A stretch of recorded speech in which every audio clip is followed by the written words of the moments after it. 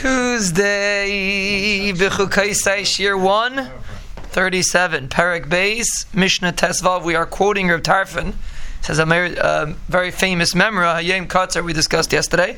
V'malacha meruba. There's a lot of malacha. What does it mean there's a lot of malacha? Malacha meruba. Person has to realize that there's a lot to do. The main objective to get, again, Tarfon's trying to give a person a mahalach, a mahachayim.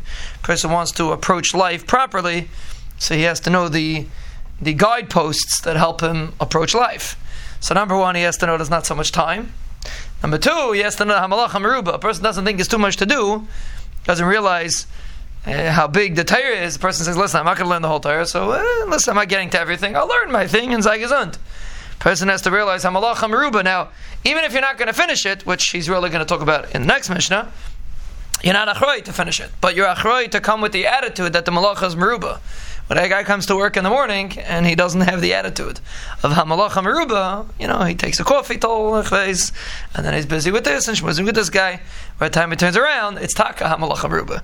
But the person should realize that there's a lot to do. When you realize there's a lot to do, so then Be'ez Hashem, you get a lot done.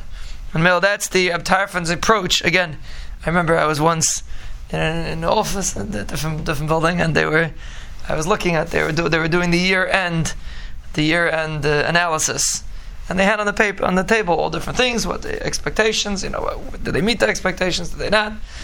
And it was Rosh Hashanah time, and I was telling them, this is mamish. If we would do this in our own lives, it would be a whole different way of looking at it.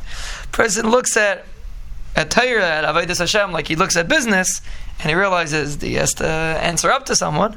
Hamalacha meruba, you take the advice that you use in business and you utilize it in Avodas Hashem.